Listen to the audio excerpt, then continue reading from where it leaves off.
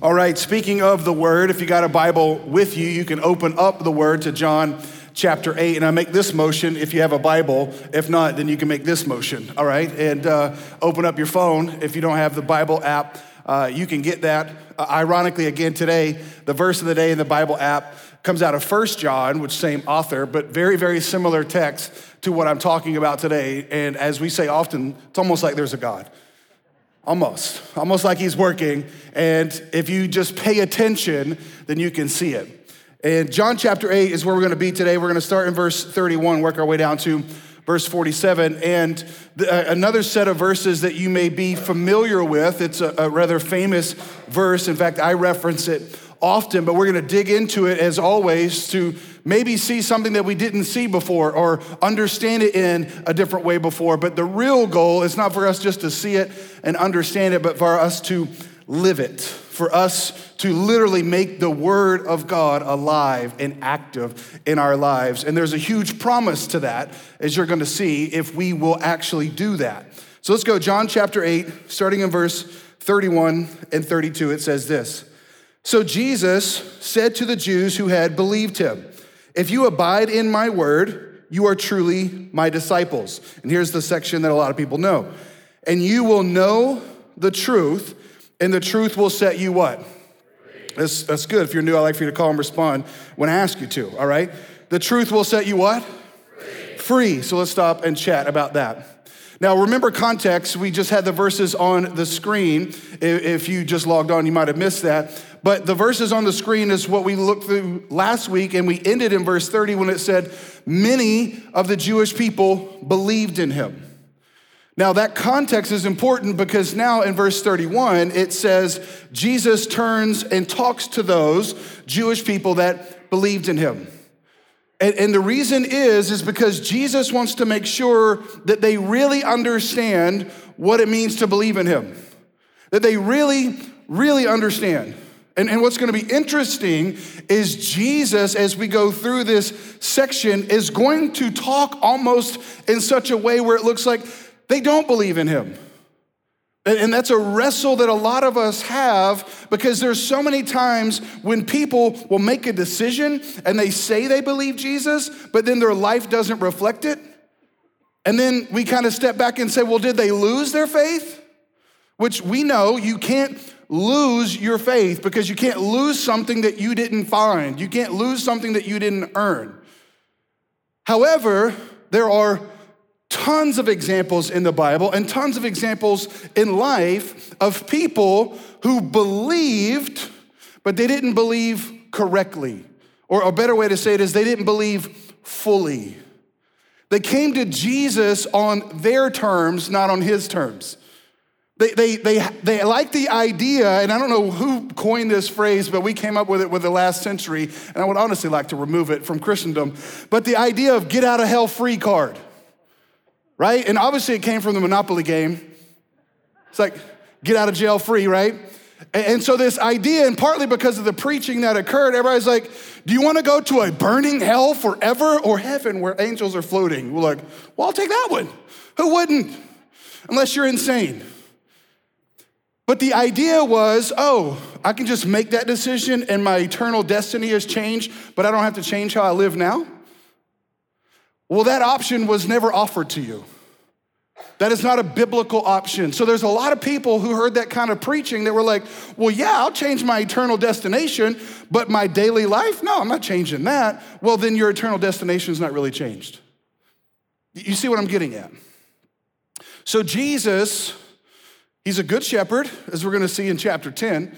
He's a good shepherd, and he wants to make sure that those who believe actually believe fully. That they understand what it is, who it is they believe in. So Jesus turns to them and says, listen, if you abide in my word, you're truly my disciples. Then he says, and the truth, you'll know the truth, and the truth will set you free. Now, I have said from this stage many times, and it's a true statement, but it's not the complete statement, that if there's some areas in your life that you're not free, then there's some truth you don't know. In one sense, Jesus is connecting truth to freedom. You need to understand that. We talk a lot about truth around here, especially in 21st century world where people think truth is created, not discovered. That's why I say often, please don't say the words my truth, your truth, our truth. It's the truth. So truth is connected to freedom. So the opposite of that is also true. Lies are connected to slavery, which is why I told you over the last several weeks, lying to someone is not loving them. Loving someone is telling them the truth. Now, we don't want to beat them over the head with the truth. We don't want to condemn. We talked about that a few weeks ago as well. So Jesus is connecting truth to freedom. So that is true. But there's something fuller that he's connecting. And what I mean by that is this. When he's talking about truth, he is saying, listen, it's not just something that's an intellectual thing. It's not just something that you know. It's not just something that you make a mental assent to. It is something that you practice in your life. It is something that you live. So the fuller statement Jesus says, first and foremost, is he says, if you abide in my word. Now, at the beginning of the year, we always do a 21-day fast. We call it Abide, where you have the opportunity to abide, to start the year off right by abiding in Jesus' words. Fasting from food and feasting on the word of God. We've been doing that for years. We'll do it again in 2022. And I made the point this year that we had 21 days and there's 21 chapters in the gospel according to John. And so I really challenge people, read through the Gospel of John. What greater thing to do in those 21 days than to read through the Gospel of John, which I'll encourage you next year as well, to get the Word of God in you. Why? Because the Word of God in you, watch this, is deeper than just something that you know intellectually. And there's a lot of people, again, who made an intellectual decision. They looked at eternity, hot and smoking or smoke-free, right? They chose a smoke-free option. They made an intellectual decision, but it didn't show up in their life. They weren't abiding in the truth. And here's something that I've come to know about myself, and I think I've been around enough humans in my life. I think I can reasonably say this is a human problem. It's not just a Jason problem. The problem so often is not that I don't know something. The problem more often than not is I don't do what I know. Have you found that to be true in your life? I know Bluebell ice cream is not on the weight loss plan. I know that. I know that Halloween comes every year. And it is probably not a healthy thing to send my children out to collect candy for me. That's why I can get behind Halloween. Free candy from all the neighbors? Yes. You go get all the candy, then come back and tell me what you don't like. My daughter doesn't like Snickers. She doesn't like the Lord's M&Ms, which are peanut M&Ms. You know, there's different ones that they don't like. I'm like, yes, bring it on home to Dad. And then even the ones they do like, when they're gone, I'll go eat it. Don't tell them, all right? Don't tell them. Don't tell them. It's our secret. I know that. I know that. But I don't do what I know. See, that is the emphasis Jesus is making here. If you remain, that's the word, abide. If you hang out in, if you live what the word is, then you'll know the truth, and the truth will set you free. So watch this, the lack of freedom in our life, yes, it's connected to truth, and we do need to know that, but knowing it, what that really means is living it. That's what it means. So here's where Jesus is, remember, these people just believed him, and he's saying to them, listen, if you abide in me, if you hang out in my words, then you're truly my disciples. And you'll know the truth, and the truth will set you free. Now, you would think that right at that point in time, the disciples would be like, yes, sir, Lord. You are God. You are our Savior. I'm not going to argue with you. But is that what we did with our parents? No, so have a little grace when your kids don't do that with you either. Because when they talk back to you, just remind yourself, if the Holy Spirit hasn't already, they got that from you.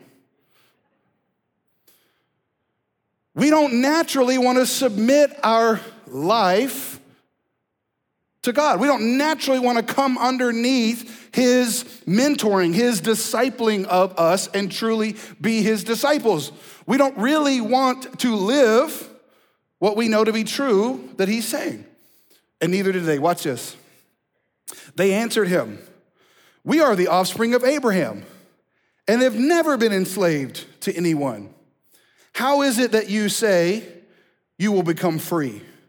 Verse 34, Jesus answered them, truly, truly, I say to you, everyone who practices sin is a slave to sin.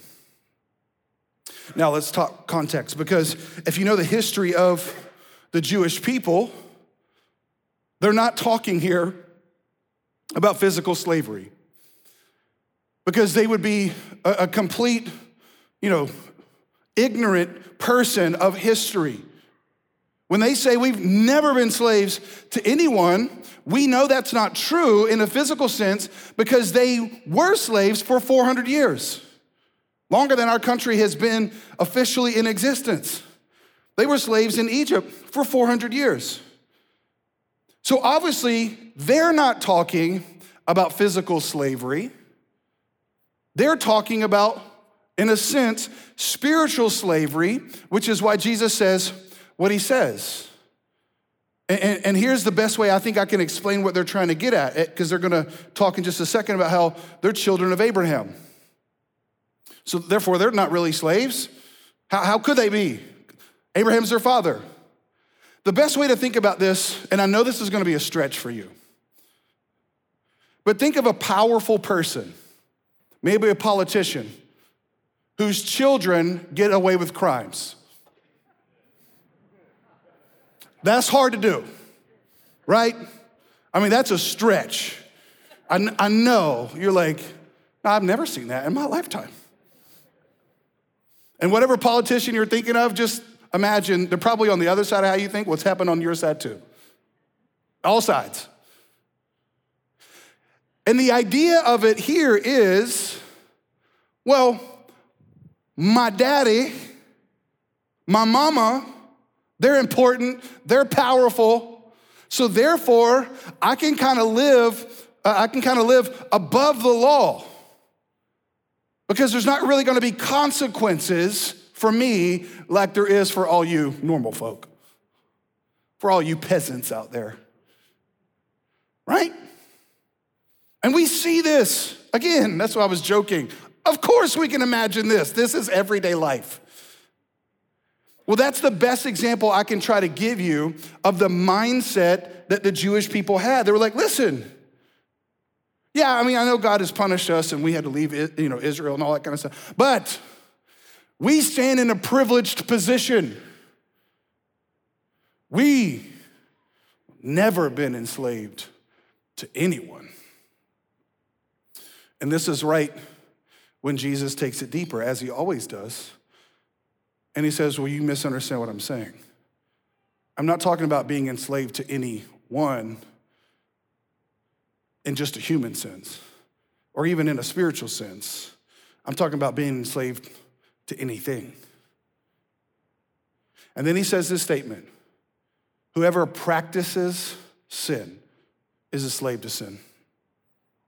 Whoever practices it. And this word practice doesn't mean like it's just something you do occasionally. It means kind of just your lifestyle.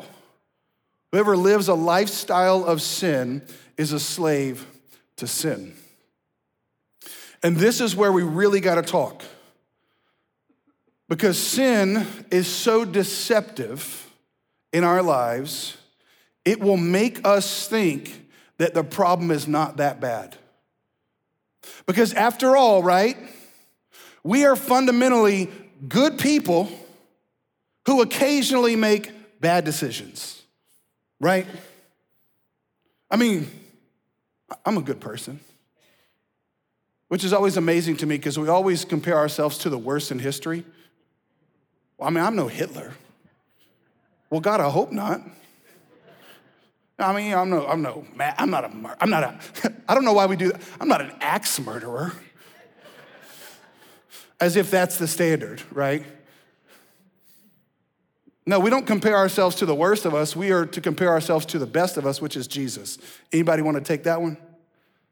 Well, no, I'm not Jesus. Well, newsflash, that's the standard. That's the standard.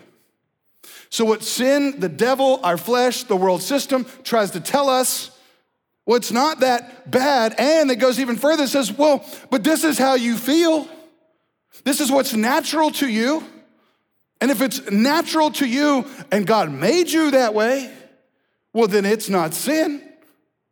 So there's a lot today of I feel instead of a lot of he says. You with me? That mentality leads to slavery. And if you don't understand the depth of the problem, then you will never fully appreciate the gloriousness of the solution. In fact, let me give you another point. You might want to write it down.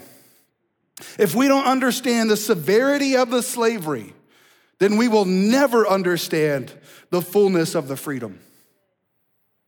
If we don't first understand the severity of the slavery, how deep it really goes, then we will never fully understand, nor appreciate, nor live in the fullness of the freedom. Now, when the Bible talks about slavery, and I said this often, you need to understand there's different types. Obviously, we in this country have an unfortunate history, an ungodly, demonic history with human slavery, which, biblically speaking, the best way to compare that is what Israel went through in Egypt. That was forced human slavery. And there were Christians, unfortunately, in this country who used New Testament verses to talk about slaves as if that justified the African slave trade. Horribly wrong. Because the understanding of that term in the Bible has nothing to do with that type of slavery. It was more like bankruptcy laws. If you couldn't pay back your debt, you had to work to pay it off. And even that, the Bible gave a time limit for. Even that. It wasn't forever like a slavery. It was more like indentured servitude for a period of time. And unfortunately, Christians use verses in the Bible to justify ungodly actions. Christians do this all the time. But thank God, it was also Christians who spoke up and said, no, that's wicked, wrong, and evil, and we should stop it. So yes, as Christians, we have to own our sins, but thank God he also rose up Christians who said, no, that is not what the Bible was talking about, and that's wrong, and they put an end to it. We fought, obviously, in this country, huge wars over that. But here's why I bring that up. One is to help you understand, but two, if you didn't understand the severity of that slavery, how horrendous it was, then you couldn't fully understand what it meant to be free if you had never experienced it yourself. And I'm using that as an example based upon the word to say if that was that wrong and that wicked, and it was. I can't imagine how liberating it must have felt for our African American brothers and sisters to be liberated from a slavery that was wicked and evil. As bad as that was, it still doesn't compare to eternal suffering. See, we as Christians care about all suffering in the world, which is why we as a church have partnered with an organization to help end human slavery in our world, because it's still going on. We should care about that. But we care the most, not just about human suffering, temporal suffering, but eternal suffering. And what Jesus is describing here is you understand the horrors of slavery now. If that is bad, how much worse is it eternally? And here's why I'm stressing this, because we as followers of Jesus will never fully trust him and abide in his words if we don't understand the alternative. If we don't understand that if I don't go with Jesus and how he says to do relationships, how he says to do money, how he says to do marriage, how he says to live my life, if I don't live in his word, if I don't remain in it, then I won't experience the fullness of the freedom. And the reason why I won't is because I won't think not following him is that bad. You with me here? What I'm trying to say? You're like, well, yeah, I know Jesus offers me an abundant life, but this life without him ain't that bad. And this is when, and I want to, people are like, well, sinning's just not that fun. If that was you, I would say, well, you were doing it wrong. Sinning is fun for a moment. In the same way that a fish eating a worm was fun for a moment until they got hooked. No longer fun. That's what happens with us. We're swimming upstream. Oh, look, a worm. That's fun. That ain't fun. And here's what I'm trying to get across to you. You are not fundamentally a good person who makes occasional bad choices. You are fundamentally a wicked, sinful, evil person who might occasionally make good choices, but even those have altruistic motives, which is why you post what you do on Instagram, so other people can be like, oh, you're so nice. Look at her. You want the applause, which Jesus says, then you got your reward. You see what I'm getting at? See, if you don't understand, if we don't understand how much of a slave we really are, then we will never fully abide in Jesus and his words. Here's what I'm saying to you. You should never trust your own emotion. They're real, but they're not always right. You should always bring your feelings to the word of God. You should always, this is why you should know the Psalms, because almost every human emotion is expressed in the Psalms. A third of the Psalms are David wanting to kill his enemies.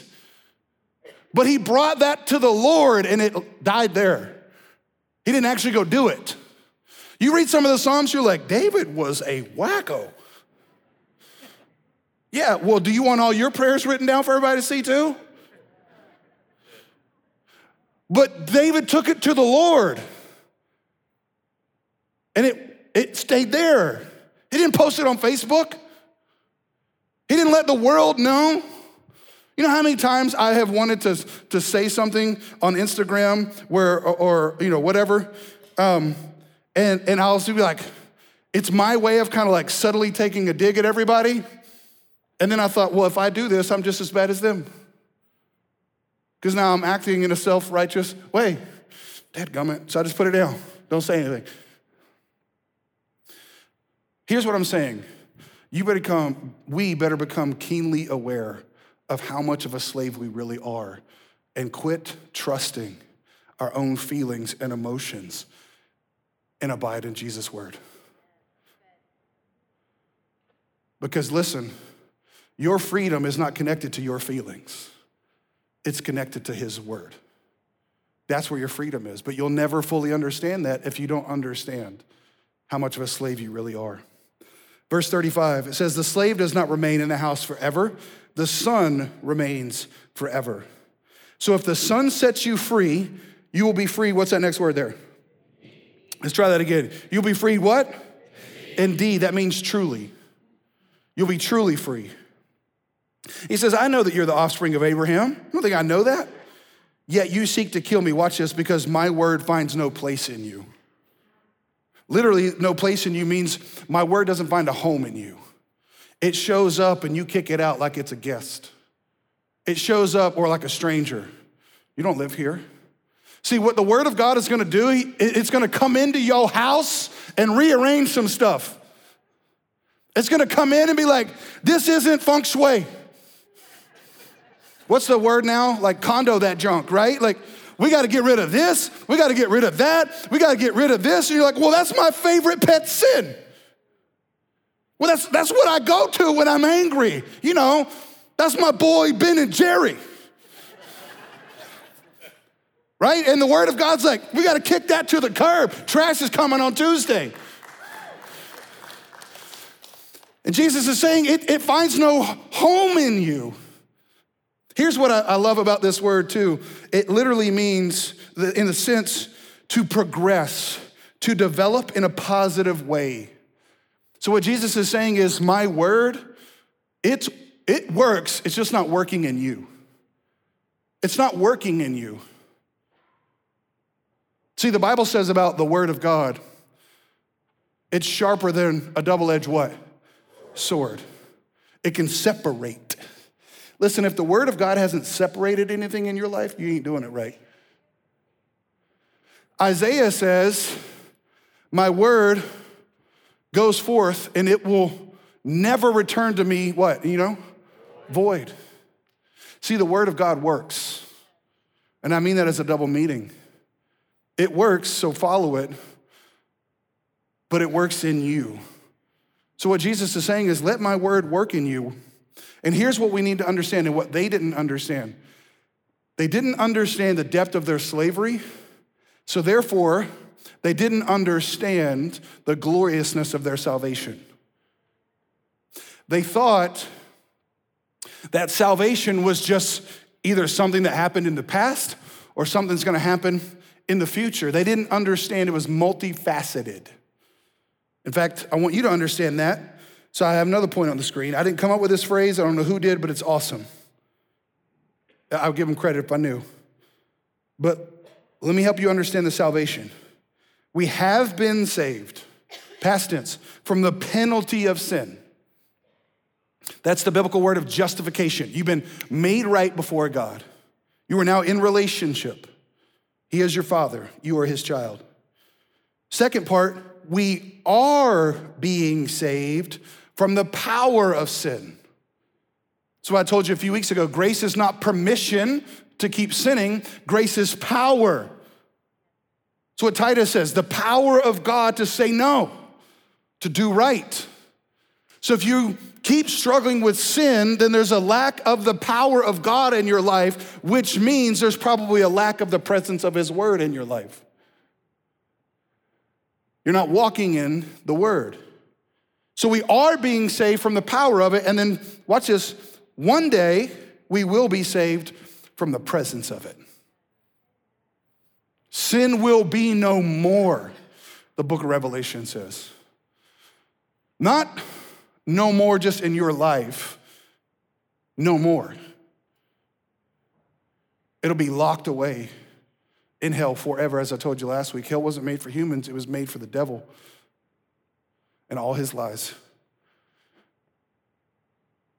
So we need to understand, again, we don't understand the severity of the slavery. We'll never understand the fullness of the freedom. What is the fullness of the freedom? He has saved you. He is saving you. That's called sanctification. First one's justification. He will save you. That's called glorification. So watch this. If we would take him at his word to make us right with God, why would we not take his word for him to make us right in our walk? The power of sin can be defeated in our lives as we grow in obedience to Jesus. It won't be fully gone until you're fully saved from the very presence of it. But the power of sin in our lives now can be overcome if we abide in his word. We'll know the truth and it'll set us free. He goes on. He said, I speak of what I have seen with my Father, and you do what you have heard from your father. They answered him, Abraham is our father. Jesus said to them, if you were Abraham's children, you'd be doing the works Abraham did. I'll come back to that in a second. But now you seek to kill me, a man who has told you the truth that I have heard from God. This is not what Abraham did. You are doing the works your father did. They said to him, we were not born of sexual immorality. We have one Father, even God. Jesus said to them, if God were your father, you would love me. You ever wonder why we say love Jesus, grow people, not love God? Because if you say love God, what God are we talking about? You say love Jesus, we know. So here's what, if you don't love Jesus, you don't love God. It's that simple. For I came from God and I am here. I came not of my own accord, but he sent me. Why do you not understand what I say? Listen to this. It is because you cannot bear to hear my word. You can't bear to hear it. Why? Verse 44. You are of your father, the devil, and your will is to do your father's desires. He was a murderer from the beginning, and he does not stand in the truth because there is no truth in him. When he lies, he speaks out of his own character, for he is a liar and the father of lies. Watch this. I referenced this a few weeks ago if you were here when I was talking about how all teaching is tied to someone. At the end of the day, there's only two fathers. Two fathers. The Father of truth, which is God. The Father of Jesus, because Jesus is the truth. And there's the father of lies. So watch this. There's only two fathers, and therefore there's only two houses. The house of truth, the house of lies. There's only two ways to walk. Jesus connects walking by hearing the words of your Father. There's only two ways to walk, and those two ways to walk are based on two different words. True words and words that are lies.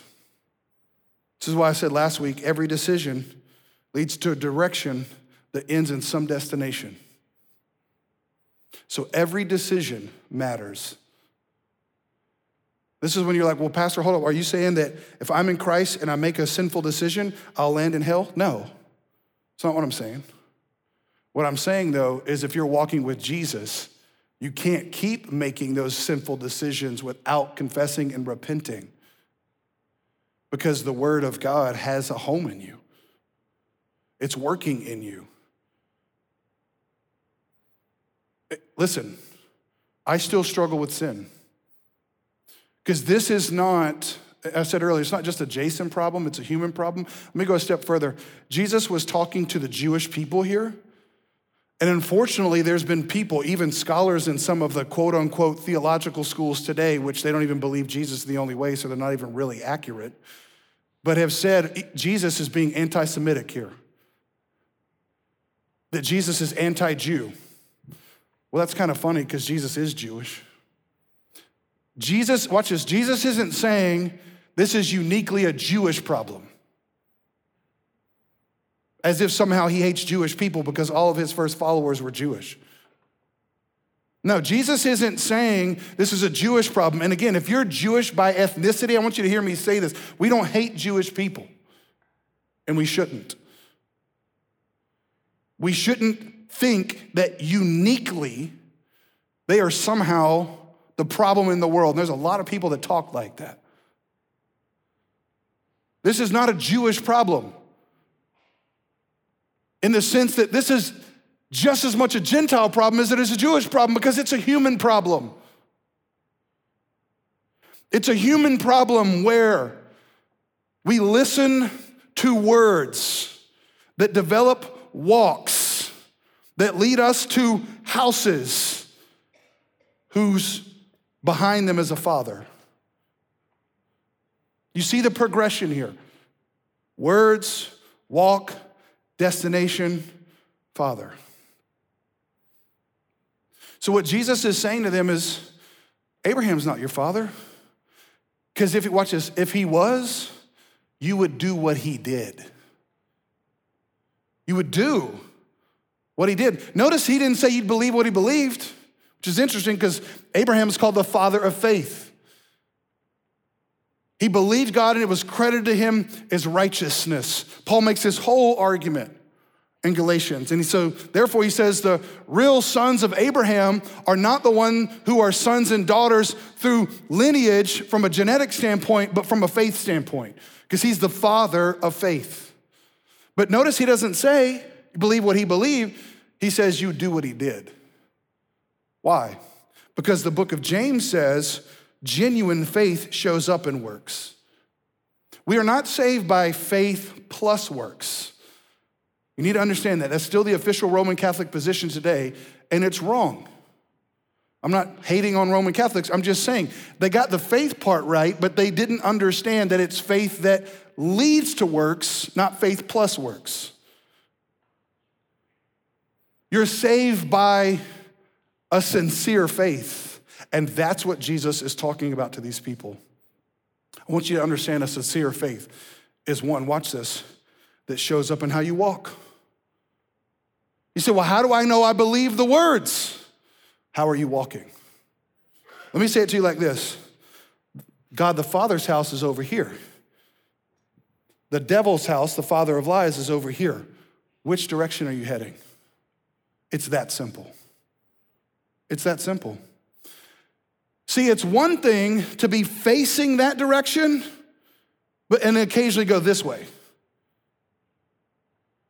You know, I mean, even a broke clock is right twice a day.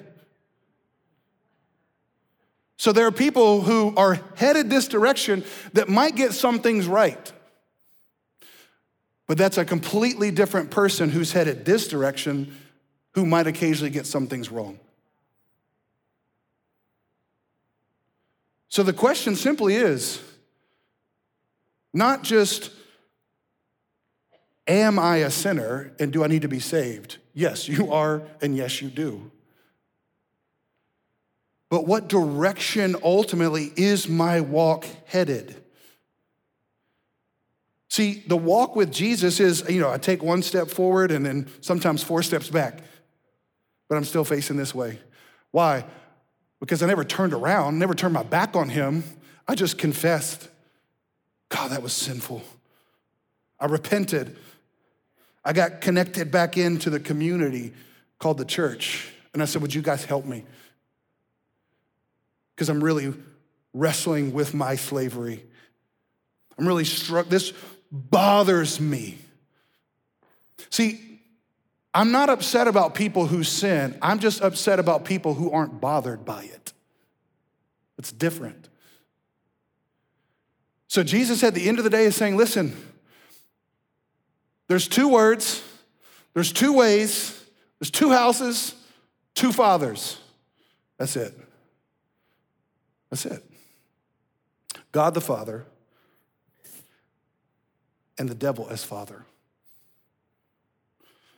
And I don't know about you, but it's interesting to me to think about and to understand how literally in life, one of the things that messes people up the most is their father. Way more people talk about their father wounds than they do their mother wounds. And I'm not hating on fathers, I is one. I just would like to submit this to you. Why do you think the devil works so hard to destroy fathers? Because that is the primary metaphor that God uses to describe himself. So if the devil can destroy your view of fathers, then he'll get you off of believing that God is a good father. All the while, you not knowing that you were just deceived by another father. So fathering is huge. hugely important. Not saying more important than mothering. I'm just saying most people lack what they don't get.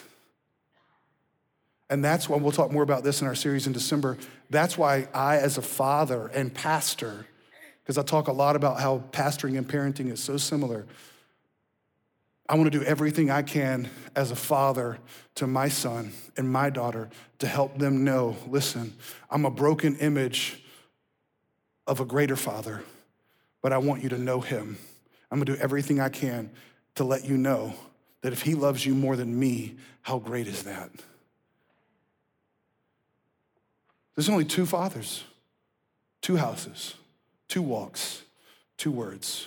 So here's what I'm saying to you. Look at how you're walking and whose words you're listening to before it's too late to change your eternal address. Last few verses. Verse 45, but because I tell you the truth, you do not believe me. Which one of you convicts me of sin? If I tell you the truth, why do you not believe me? Whoever is of God hears the words of God.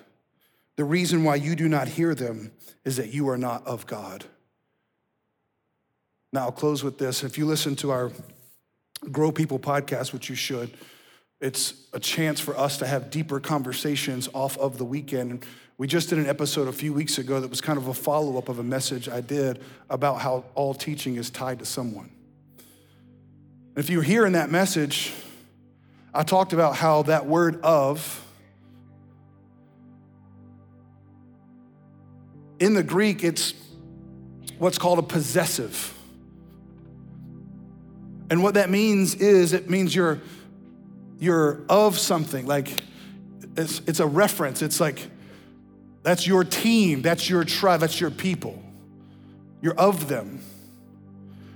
But I made the point there, and I'm gonna make it here because I didn't do it in the message that week.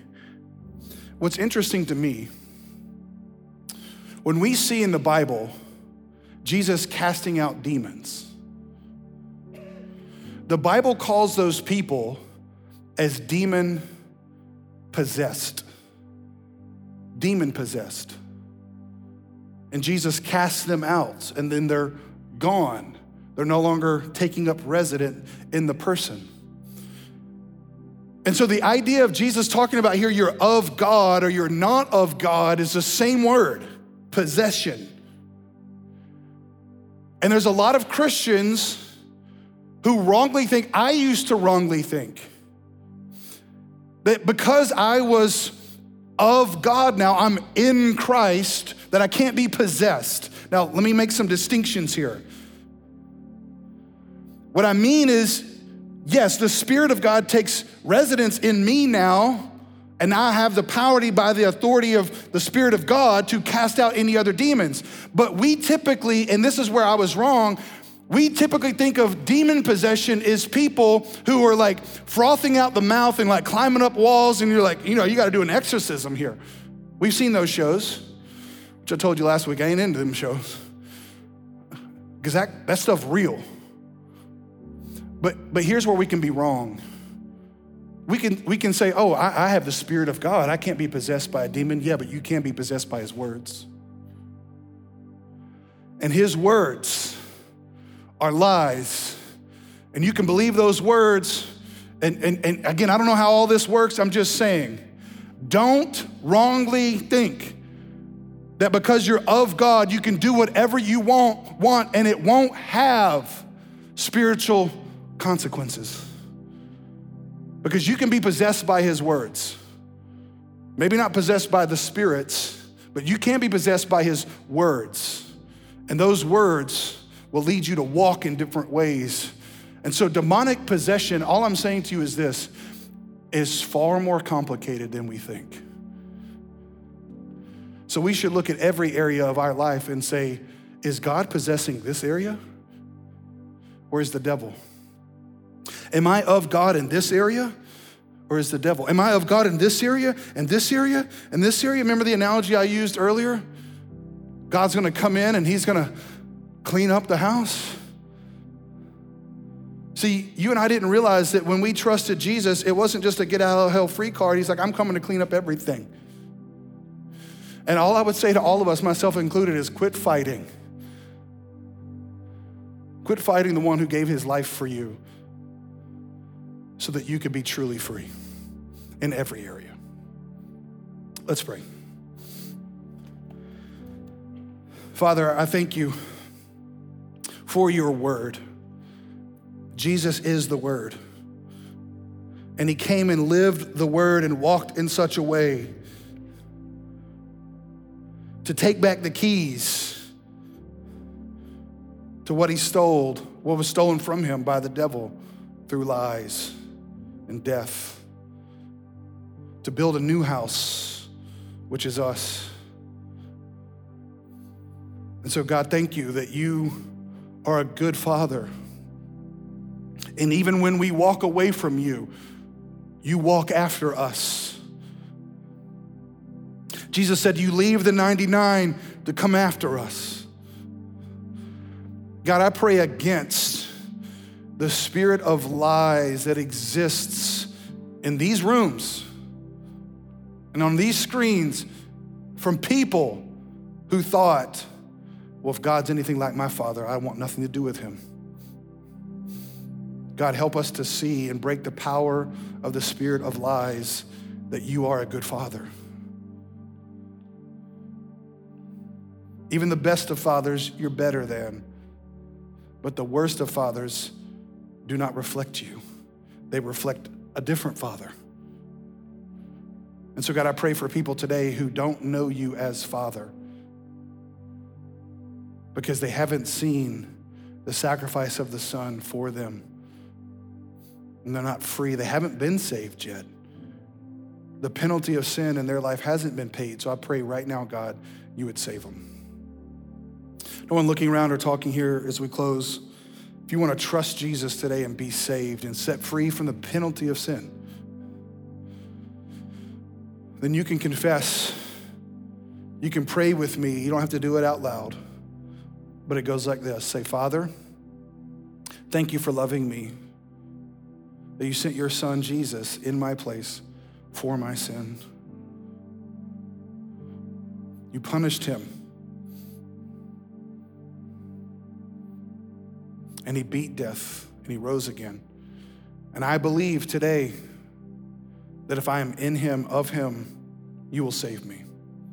So I confess my sin. And I ask you to forgive me. Become my Father. Fill me with your Spirit. Now, if that was you, again, if you're one of our locations, nobody looking around or talking, if you just prayed that, would you just simply lift up your hand so we can see you? Thank you. We got men and women going to walk around, just put a gift in your hand, and when they do, you can put it down. Thank you. In just a moment, whether you're in person or online, you can fill out our digital connection card, let us know who you are. But then those of us who, like myself, you have been saved from the penalty of sin. You don't need to get saved again, you just need to understand the severity of the slavery and therefore seek the fullness of the freedom and allow the power of sin to be broken in your life through the power of the Spirit. So you don't need to go back in the sense of get the whole process started over again. If you've trusted Jesus, you just need to keep trusting Jesus. Now you still need to confess and say, Father, this is wrong. I want to bring this area of my life under your control, under your authority. I don't want to be possessed by the words of the devil anymore in my marriage, in my money, in my workplace, whatever it is, in my emotions, in my feelings. Help me to bring this in line with your truth, and in so doing, would you set me free? And God will answer those prayers because he wants freedom for us more than we want it for ourselves. Father, would you bring about the fullness of this freedom? Would you help us understand the depth of our salvation, that you are still saving us from the power of sin. So would we trust you? God, it's a struggle to trust you at your word, that your way is better.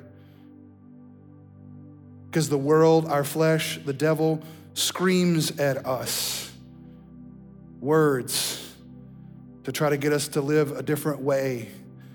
But help us to be reminded that he is not our Father and we don't owe him anything. We don't owe the flesh anything. We don't owe the world anything, but we owe you everything. So by your power, would you bring our lives in line with your word through your Spirit?